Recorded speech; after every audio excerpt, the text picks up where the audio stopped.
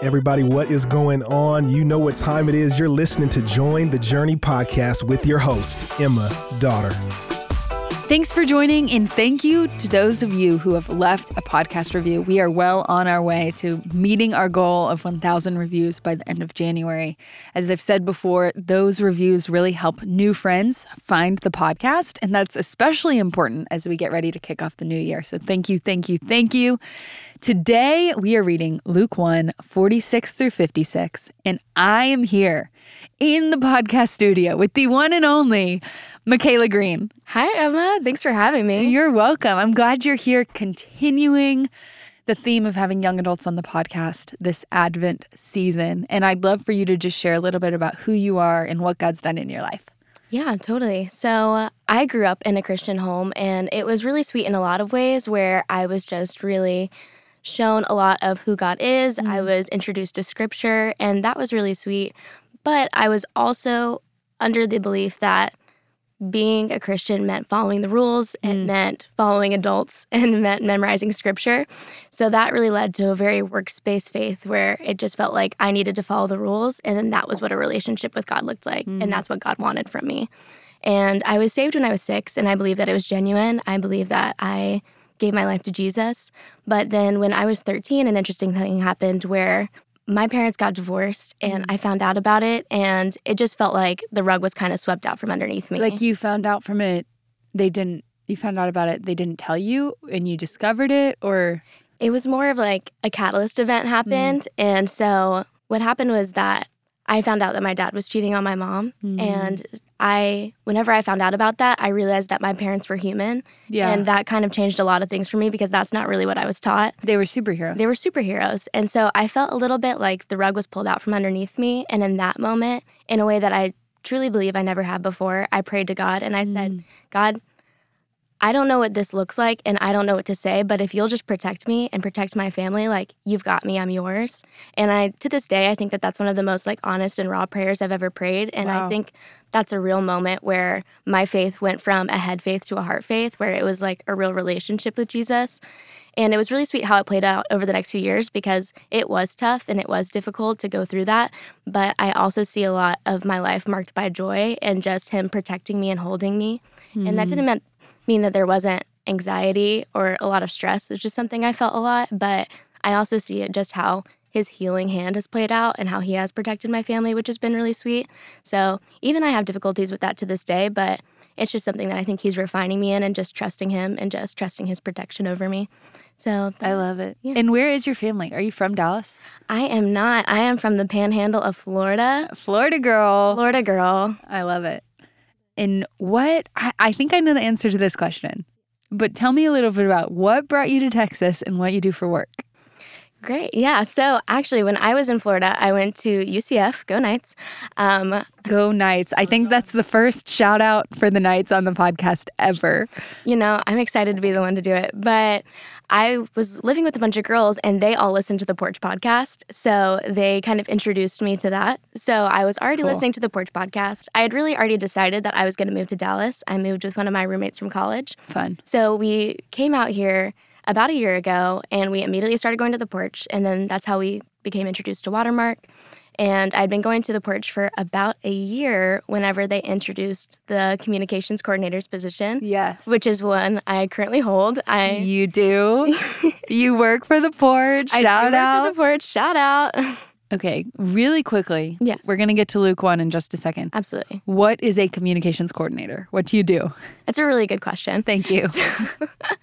So a lot of it is I'm within the creative team on the Porch, and I just help with social media, any communications efforts we have as far as email, announcements, just coordinating what those look like, any outward communication to our audience, which has been really sweet and is really cool opportunity. You're an organized gal, is what I'm hearing. I am becoming an organized gal. I'm really more of a creative brain, and a writer is your background. My background, but now I am becoming more of an organized gal. I love it. All right. Well, fun. Well, I'm excited to hear what you have to say about Luke 1, 46 through 56. And so to start us off, everybody should have already read the passage. If not, pause the episode, go read it, then jump back in. Luke 1, 46 through 56.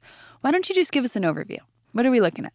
Yeah, so in yesterday's reading, we see that Mary hurries off to her relative Elizabeth after being told that she was going to be having the Son of the Most High. And we just see Elizabeth greet her. The Holy Spirit comes onto her, and she is just so excited that the mother of her Lord is there. And she just really affirms Mary. And in response to that affirmation, Mary just starts praising God, which I think is really sweet. And it's really easy for me to read this passage, 46 through 56, just by itself and be like, oh, she's praising God. But I think it's just really sweet that that was in response to this affirmation that she receives from Elizabeth. She did believe the angel Gabriel whenever he told her that she was having this baby. She was having him as a virgin. But I think just having that affirmation from her family was just, it probably became really real. And it's just really understanding like, oh, this is happening. I'm so grateful and I'm so thankful. So that's what we see in 46 through 56, where Mary just starts praising the greatness of God.